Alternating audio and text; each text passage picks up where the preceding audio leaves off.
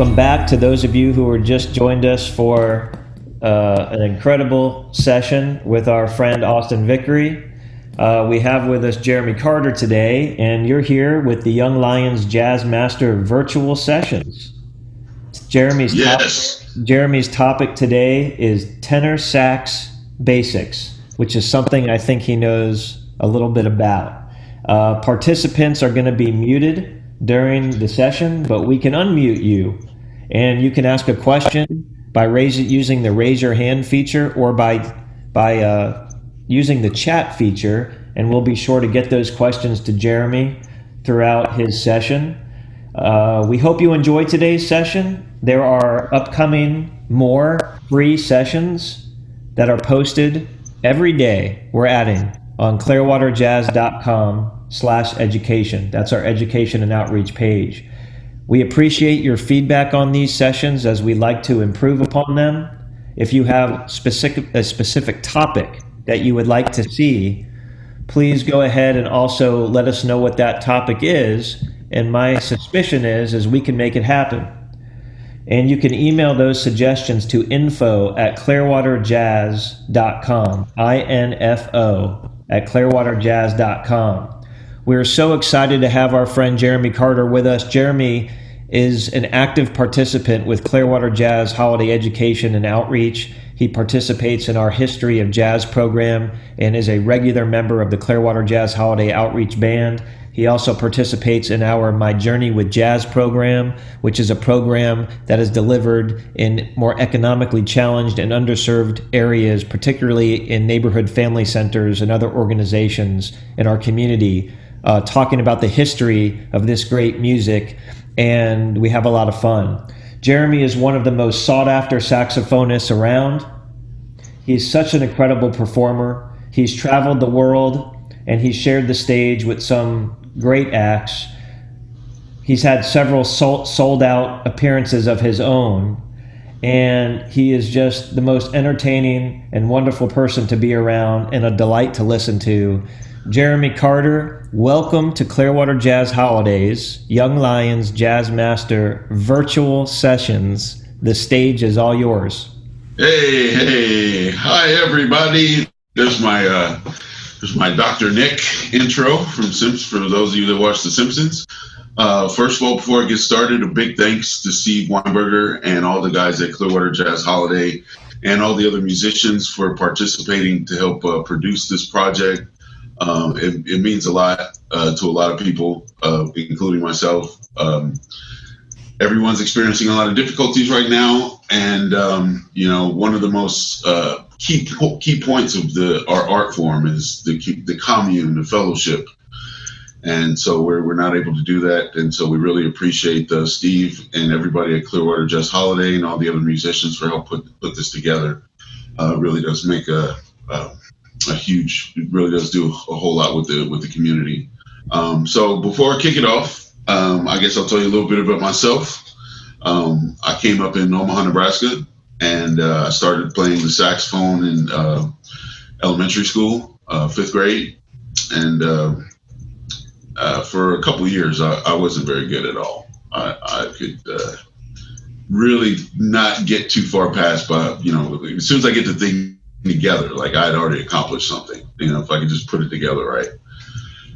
So yeah, for those of you, like I said, this is a tenor sax basic course, and so my plan is, I was talking to Steve a little bit, I want to do this introductory course, I want to do a intermediate course, and then like a more advanced course. So today we're just going to be doing some really simple stuff, just how to get the instrument together, how to get the instrument to agree with you as much as possible, how to address the instrument to allow you to play with any sense of longevity. When you're actually out performing, it's a lot different than when you're in the practice room. The intensity of the moment, the other musicians that are there, the feedback that you're getting from the audience and your fellow musicians, it's much, much different. So it's just like any other anything else where you're training.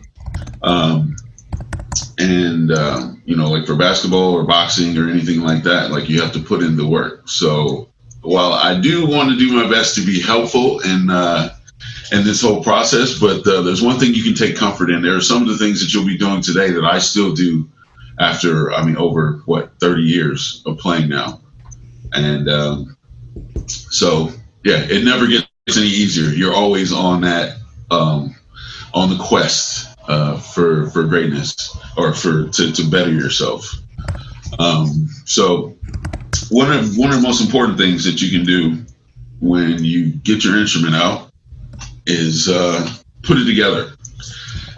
This is my main tenor sax here. It's a Selmer Mark VI from 1959. I know there's a lot of hoopla about Selmers and vintage instruments, and I'll be right there at the front of the parade because I love vintage stuff. But yeah, it's not crucially important. You don't need a Selmer. You don't need a Mark VI to get a good saxophone sound, alto, tenor, any. What is important is that your instrument is mechanically sound. If your instrument is working properly, then you're already a little bit ahead of the game. I work with Clearwater Jazz Holiday a lot, going out and working with students, and a lot of the issues that younger players are having is that their instrument is getting in the way of them producing any music. So that's one of the first things you want to do.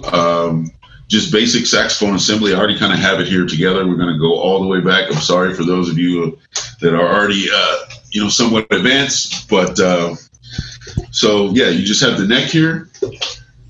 You have your mouthpiece. When you're putting the saxophone together, especially with the vintage ones, you don't want to put the mouthpiece on the neck.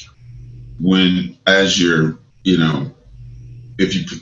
don't want to put the mouthpiece on the neck after you put the neck on the horn. You want to complete this top assembly separately, so you're not getting all this torque motion with your neck, because over time you can actually damage it. And this is one of the most important parts of your sound production is the neck. So just get the parts out, or get the pieces out rather. Sorry. Get your reed set on the table. And then there's kind of a half moon shape here, or the slope of the reed at the tip there. You want that to pretty much line up. You want your reed to line up with the mouthpiece when you're getting that whole assembly together. This is a Theo Wane Gaia tenor sax mouthpiece.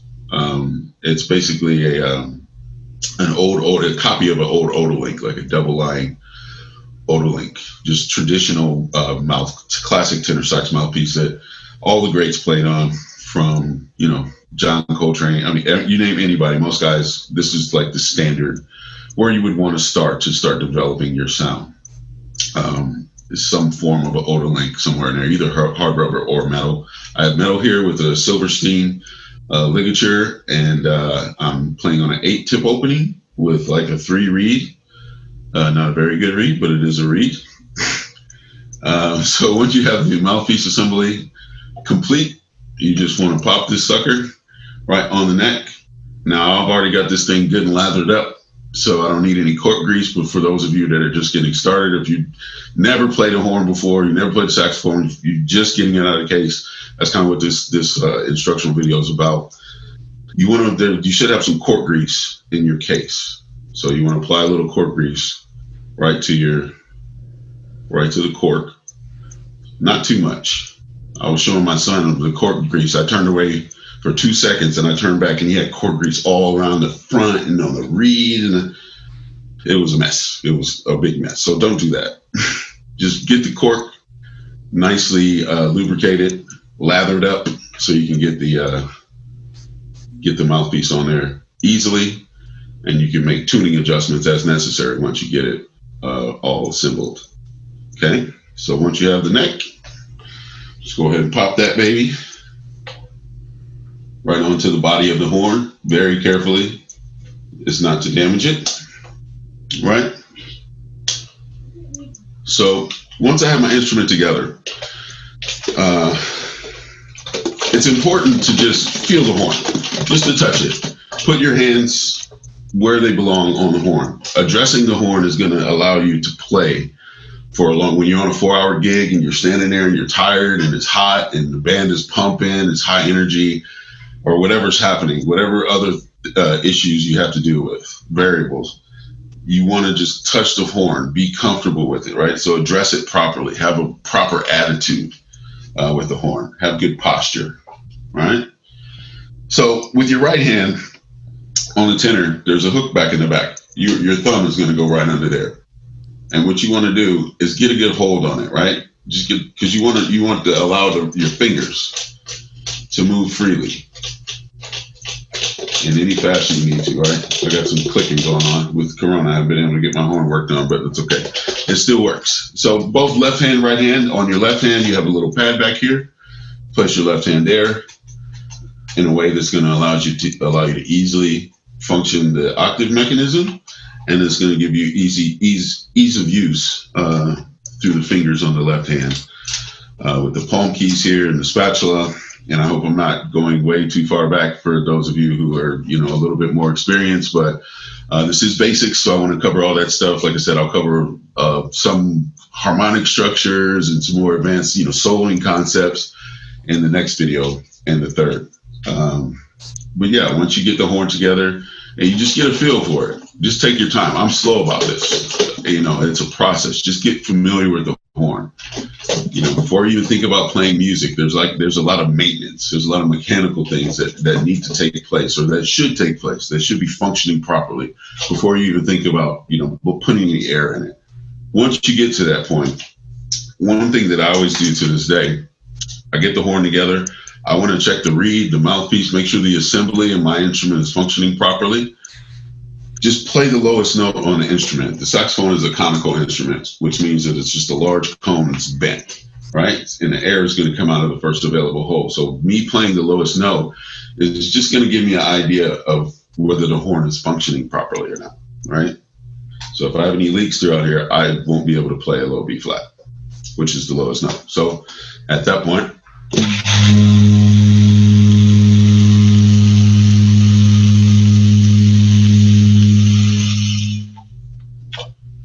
just a nice soft B flat, okay, the horn's working. So if anything goes wrong after that, it was user error. So yeah, I'll be covering a few things. Usually how I do these, this is a little bit different for me because it's not interactive. So I just get to ramble off for about a half hour or so. But usually when I do these, I take questions, or I get some feedback, or I get some, some concerns about something. Maybe you're struggling with something I can specifically help with. So yeah, if you want to comment or have any questions, please feel free to do that, because it is often the case that the comments and the topics that I get from the listeners is much more interesting than what I had in mind. So please feel free to jump in at any time. So basically, I wanted to talk about just sound production a little bit now, right?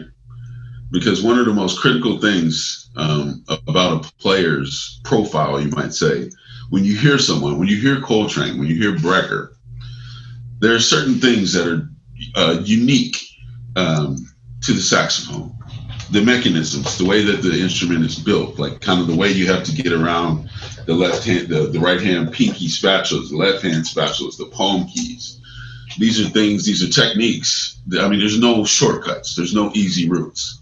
So the best thing for you to do is, regardless of what your intent is, like whether you want to play jazz, you want to be a funk player, you just want to play in church, whatever your ultimate outcome is, you want to be able to communicate clearly, just like with your speaking voice.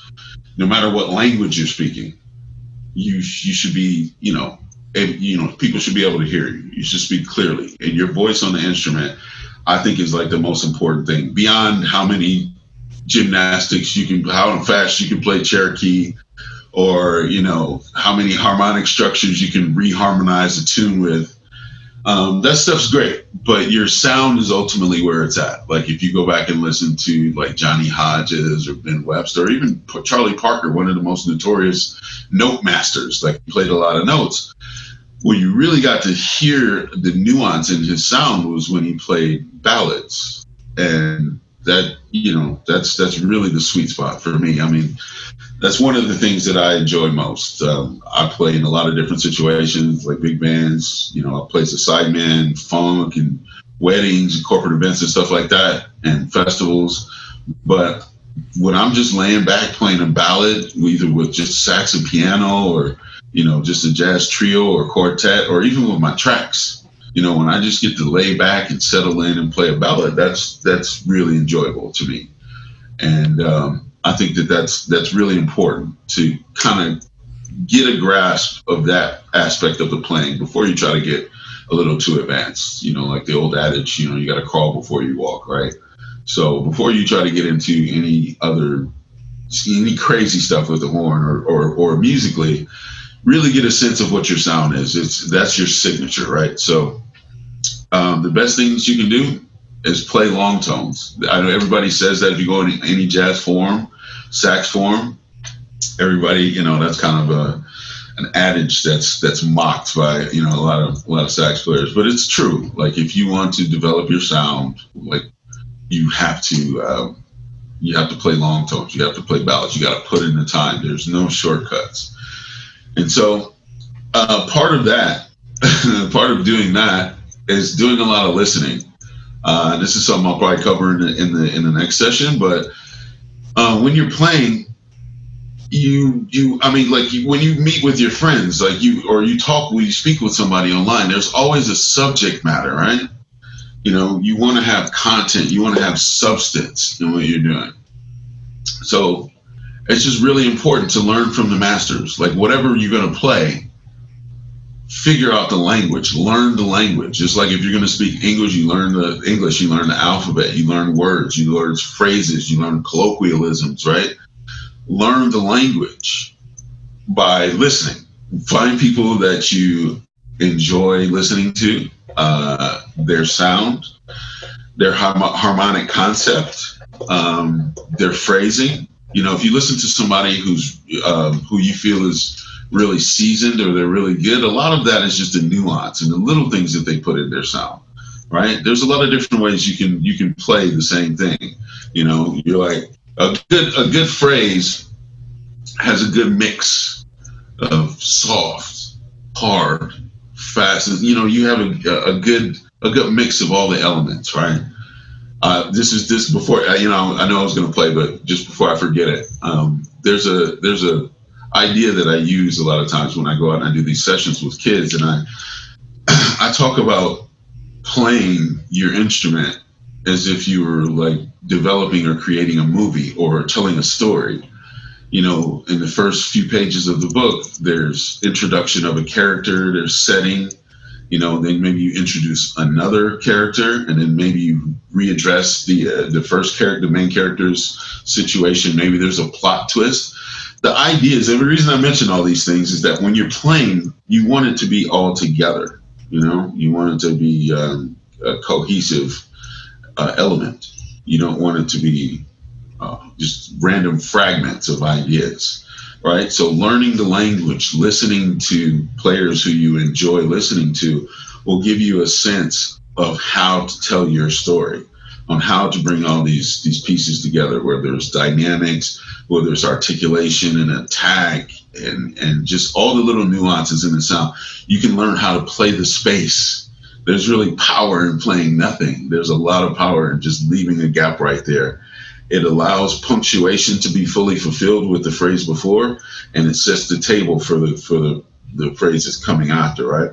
So yeah, all these things you can get from just some really, really deliberate listening and doing some dissecting, like not just listening to songs from beginning to end or albums beginning to end. Like take pieces of individual, like if you want, there's tons of books. The Omni book is out there. I have this book is great. There's no solos in here, but this is a book that I look at a lot, just because it's got a bunch of monk tunes in there. The melodies on that book, or on all those monk tunes, are enough to keep you busy for years. So yeah, learn the language. But like I was saying about about a good sound, or a well balanced idea, like when you're playing, or when you begin to play, you don't want to just get on there and start honking on it, because it might be fun, but it's not very fun to listen to. So, just have some finesse, have some, be a little bit more considerate, be deliberate, I guess I should say, in what you're doing. no matter what it is, because your time is valuable. You only have so much time to work on your instrument, so you want to maximize your time. So, like I was saying, address the instrument properly and just be very deliberate in what you're doing. I was talking about a good sound or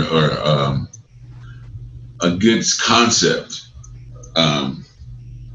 It's really good to, like I said, to mix it up. So I'm just going to play a little something, nothing crazy, just to give you a taste of what, what a good mix of just playing something loosely and freely and deliberately at the same time.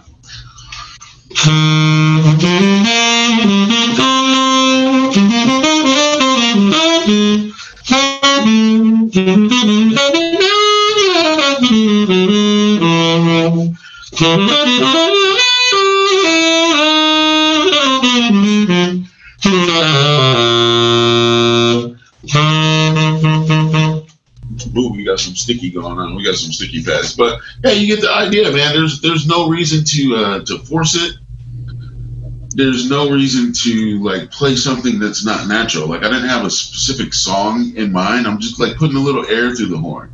Let the horn just kind of, do what it's gonna do. Don't force it. Listen, if you think about Miles and his approach and the newness of the moment, there's stories, and for those of you who've seen the documentary and all that, he really relished in having moments that were new. So he would bring in charts for them to record without them ever having rehearsed it. And just some of the music you hear, some of the most famous recordings you hear of Miles are either live or, on a live gig, or they're in the studio playing this music for the first time. And so there's this newness and there's a freshness to the music and to the entire experience as a listener and for the musicians. They're right there on the ledge or on the cusp of what they know and what they don't know. And that's a beautiful place to be in not just jazz, but any music.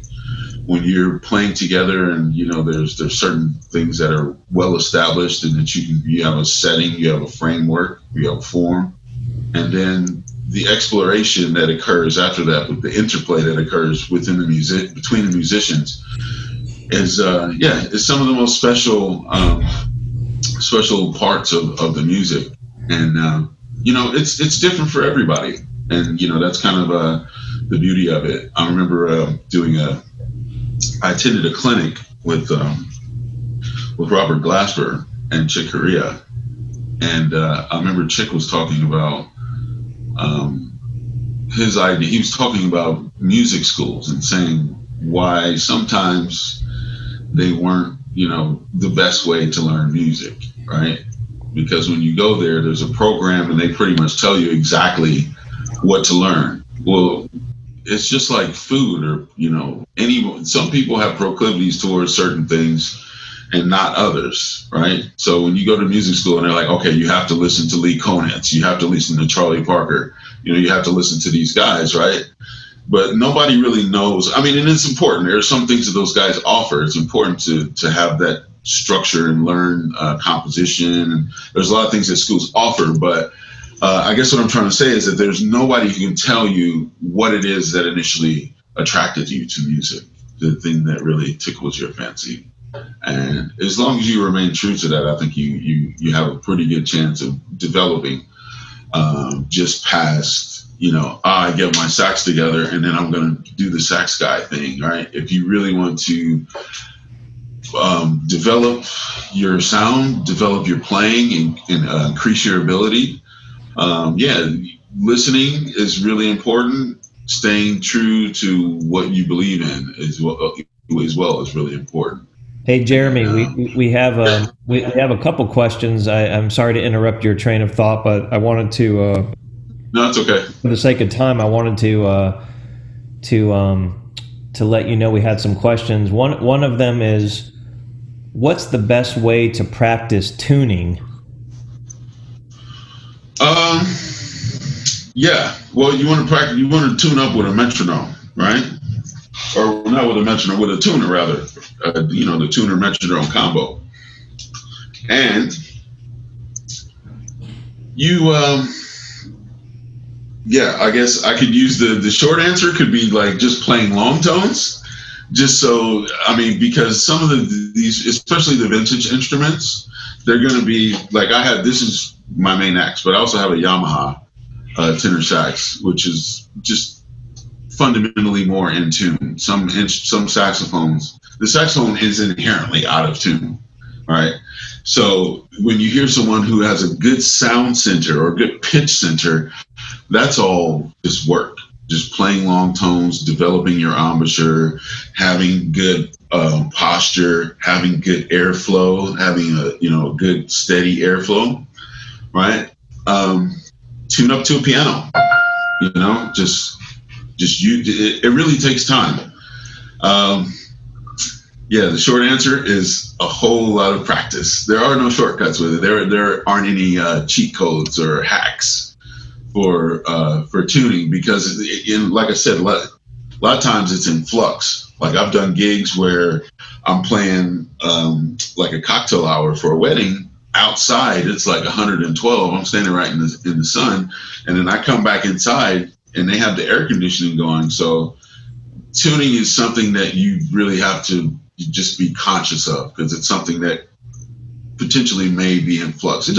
It's not very often. Like usually when I play on a gig, wherever it is, if I got something going, I'll just leave it there, right? But there are some variables to it, and then maybe it's a lot different whether you're playing by yourself. If you're a leader, it really shouldn't matter. I mean, even if you should be in tune with the band, but if there's other horn players, like maybe the other horn player or the other horn players you're with don't have the same concept of pitch that you do, and so it doesn't matter if you're off. Like sometimes you might have to like lip it down a little bit or lip it up just to be in together, because I think it's like even if whoever whatever just agree to be wherever it is, so there's a lot of different variables there. It depends on whether you're playing with other horn players and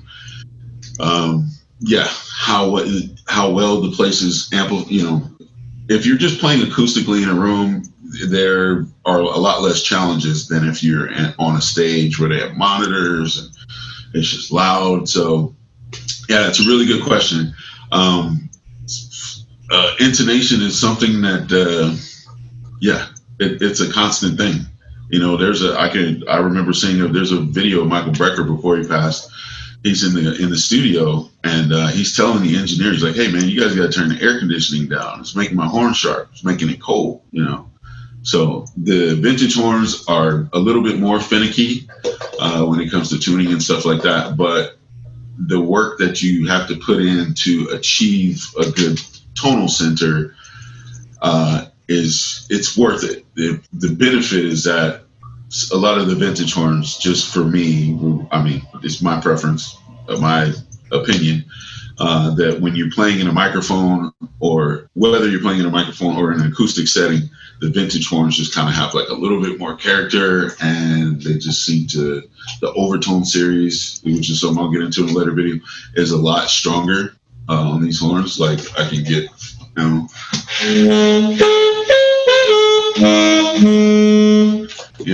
I don't have to really fight too much to get the overtone series out of there,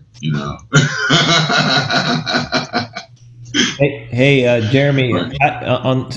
How do you know which sax is for you? That's another question that was raised. I know this is a sort of a basic tenor kind of fundamentals, but alto, tenor, bari, how do you know?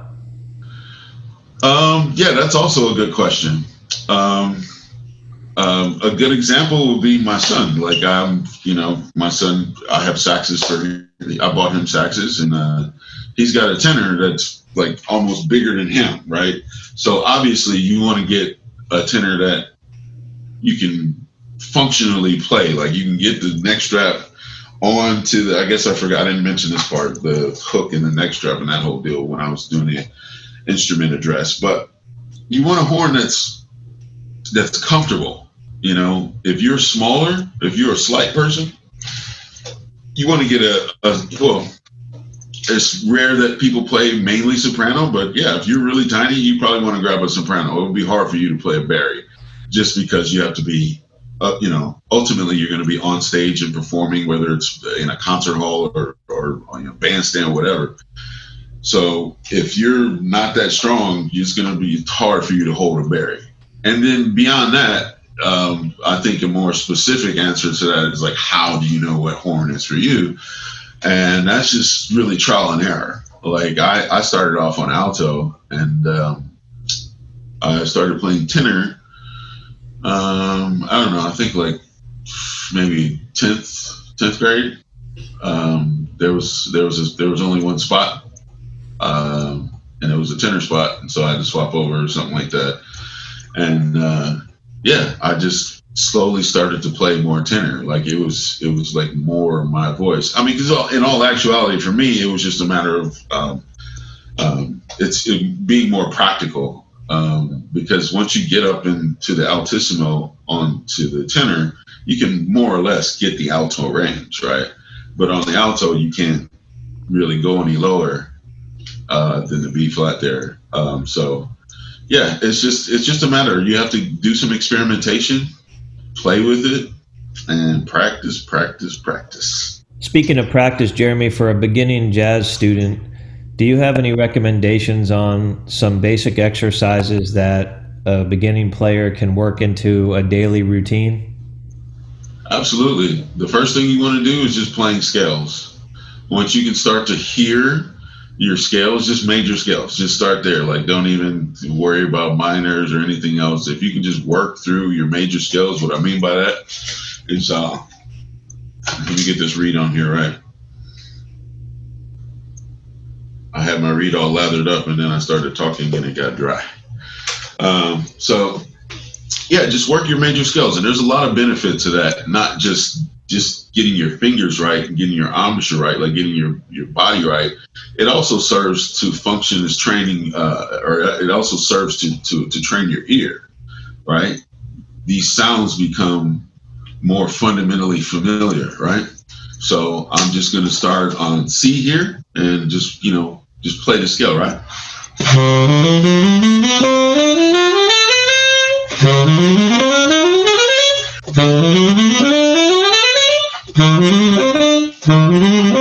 Well, we got a sticker. We got a sticky pad. Right? So you get your major scales and you just work them. I started playing them a lot faster just for the sake of time. But yeah, once you work them up and down, all keys, and then you want to start working. I did 2 octaves there. Initially, you probably just want to do 1 octave. So a good starting point. I started on concert C, which is my D on the instrument, 3 and 3. But just for the sake of being thorough, you might want to just start on the low B flat and just work your way up, just so you can just have a good bass. And you start from the bottom and just work it, right? So.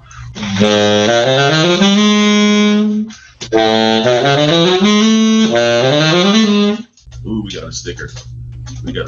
She's a sticker right there. Ooh. Right? So you get the idea, right? So when you get once you get your scales, right, 1 octave, right? You do 2 octaves. Once you get 2 octaves, start working thirds, right?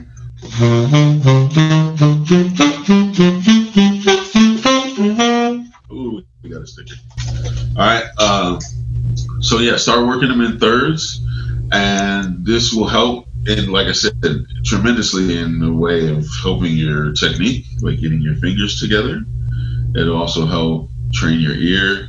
Your embouchure will begin to get stronger the more you make these leaps and interval jumps on the horn. Just doing it, just the familiarity and just the routine of doing it over and over again, it just becomes more and more easy. You'll start the breakthroughs that you have it'll be more frequent. Like initially, it's going to just seem like carrying a brick uphill or a boulder up a hill, But in time, things will start to come a lot easier to you. That's great, Jeremy. Thank you. So I'm going to give you a few seconds to think about some closing remarks that you may have for this session while I go through some housekeeping items for everybody. Really appreciate everybody attending today. We have just a few more minutes, so happy to entertain any additional questions for Jeremy as he thinks of some closing remarks. But I wanted to let everyone know that we have a full week ahead of us with some really great stuff. Please join us tomorrow, May 14th, 4 o'clock Eastern Standard Time, with our good friend Dwayne White doing a basic trumpet fundamentals class session. We've got next week on Monday Butch Thomas with a basic approach to jazz improvisation. That's at 4:30 on Monday, May the 18th. Our friend Alejandro Arenas is back with us on Tuesday, May 19th with bass styles, an approach to playing swing, funk, and more. On Wednesday of next week, which is May the 20th, Pete Carney, Director of Jazz Studies at the State College of Florida, is going to be doing a Practicing Safer at Home Advanced Improvisation with Simple Tech session. And then we got a wonderful session lined up for next Thursday, May 21st, where we welcome back Frank Williams and Tyler Wertman for another session of their Basic Trombone Fundamentals series, Tonguing and Articulation. And it just keeps going. We've got sessions planned into June with more added every day. So we hope you will join us. We appreciate you participating today, and we thank all of our supporters that help us expand the reach of this great program, Clearwater Jazz Education and Outreach, including our friends at the Al Downing Tampa Bay Jazz Association. Jeremy, we can't thank you enough for being part of our extended family of musicians, and Jeremy's going to be back with us for a number of different sessions. So Jeremy, I'm going to leave it to you to kind of close us out. Yes, sir. Thanks. Thank you again for helping to produce this. Thanks everybody for tuning in. If you're a sax player and you're just getting started, you're already on the right track by seeking help. Learn from the mistakes of your peers and some of your elders to help advance your progress as a musician and as a sax player. Like I said, Steve and I have been talking about some other sessions that we want to try to cover. I'm going to be doing an intermediate course, and I'm also going to be doing an advanced course where I'll be talking. I'll have to kind of work it and think about what specific topics I want to try to cover. And like I said, you're more than welcome to offer any feedback and ideas for topics that you guys would like to discuss, whether it's harmony, whether it's developing your lines, or just theoretical concepts, kind of either triads. There's so many different approaches to music. So if there's something specifically that you'd like to have covered, definitely let us know, and we'll try to get on that.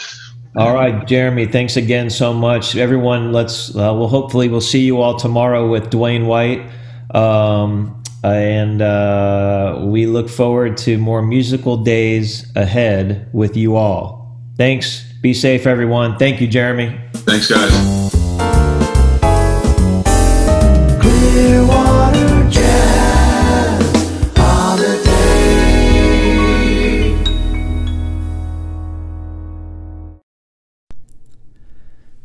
Thank you for listening to Clearwater Jazz Holiday Foundation's Young Lions Jazz Master Virtual Sessions. This podcast series is presented by our friends at Marine Max Clearwater. To watch the video of this full session, please visit the Education and Outreach page at clearwaterjazz.com and click on the studio.